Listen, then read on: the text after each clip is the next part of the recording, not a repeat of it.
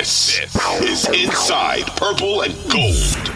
What's going on, everyone? Welcome back to Inside Purple and Gold. I'm Dane Mizutani coming at you on Sunday night. It's around 9:10 in the evening. We're about 2.5 hours removed from a 40-3 beatdown.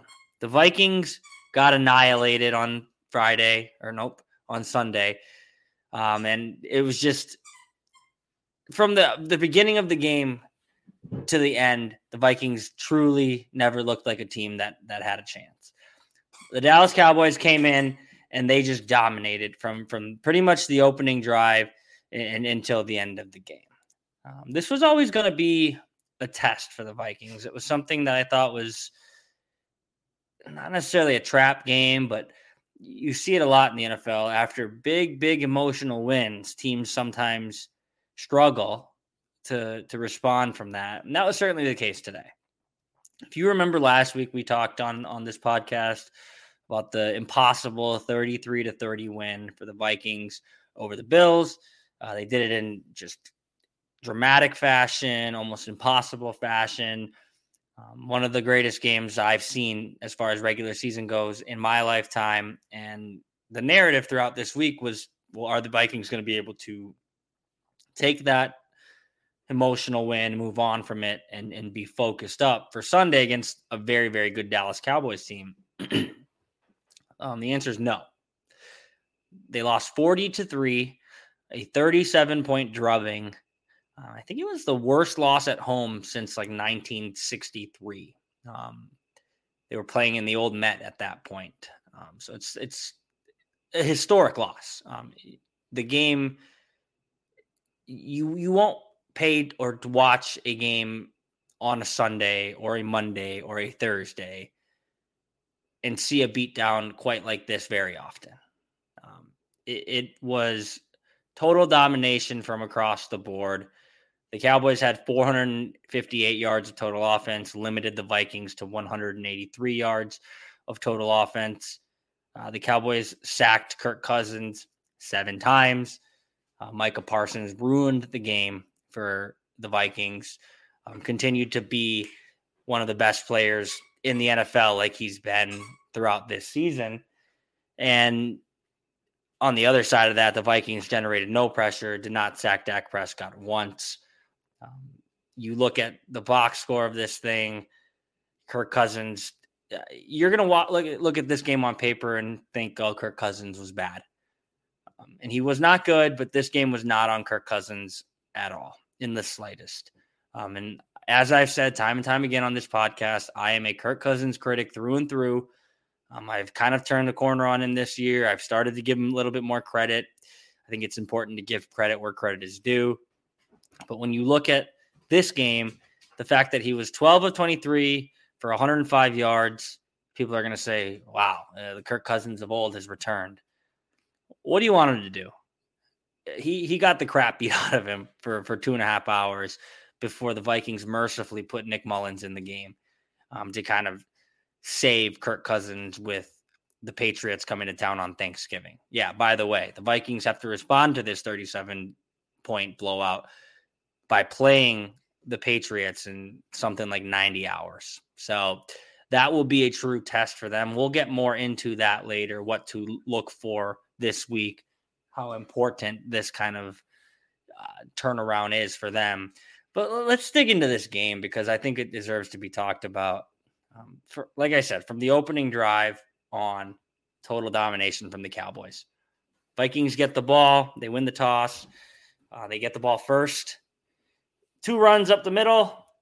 3rd down, 3rd and 3. Kirk Cousins drops back to pass. Does not feel Micah Parsons on his backside. Micah Parsons chops down on the ball, forces a fumble. Cowboys in business. Vikings defense actually steps up there and holds them to a field goal. Then they respond and get a field goal of their own. So it's 3-3, and you're thinking, okay, maybe there's a chance this is going to be close. From there on out, the Cowboys just poured it on, marched right down the field for a touchdown. Vikings punt on the ensuing possession. Cowboys next possession field goal. Vikings punt on the next possession. Cowboys next possession touchdown. Vikings punt on the next possession, Cowboys next possession field goal. It was 23-3 at halftime. The Vikings did not force a punt until they were down by 34 points. Domination through and through, like I said. You want to look at some of the players that stood out today for the Cowboys, Dak Prescott.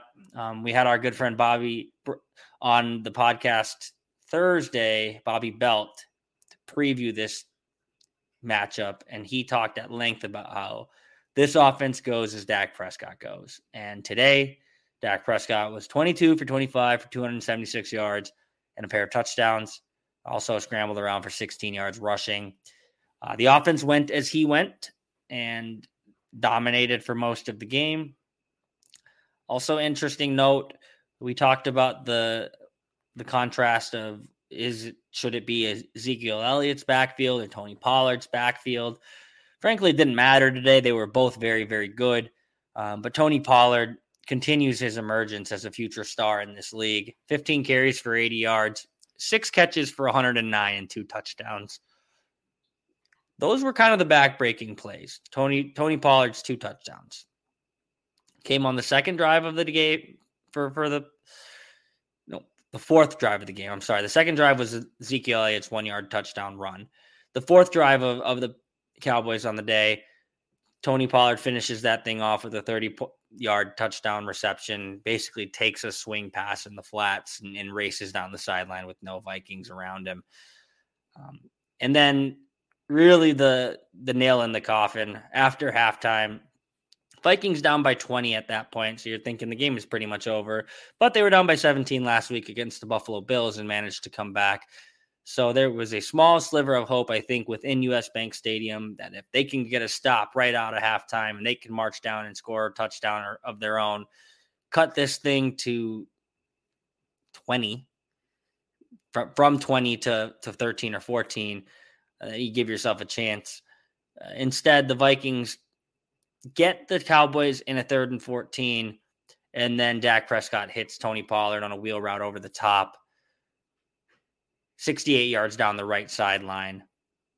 They go up 27 points, and at that point, with roughly 12 minutes left in the third quarter, I had friends texting me who were at the game saying, I'm ready to leave. They did not leave. They waited until the fourth quarter, but the fact of the matter is, the truth is, they could have left. It did not get any better from there.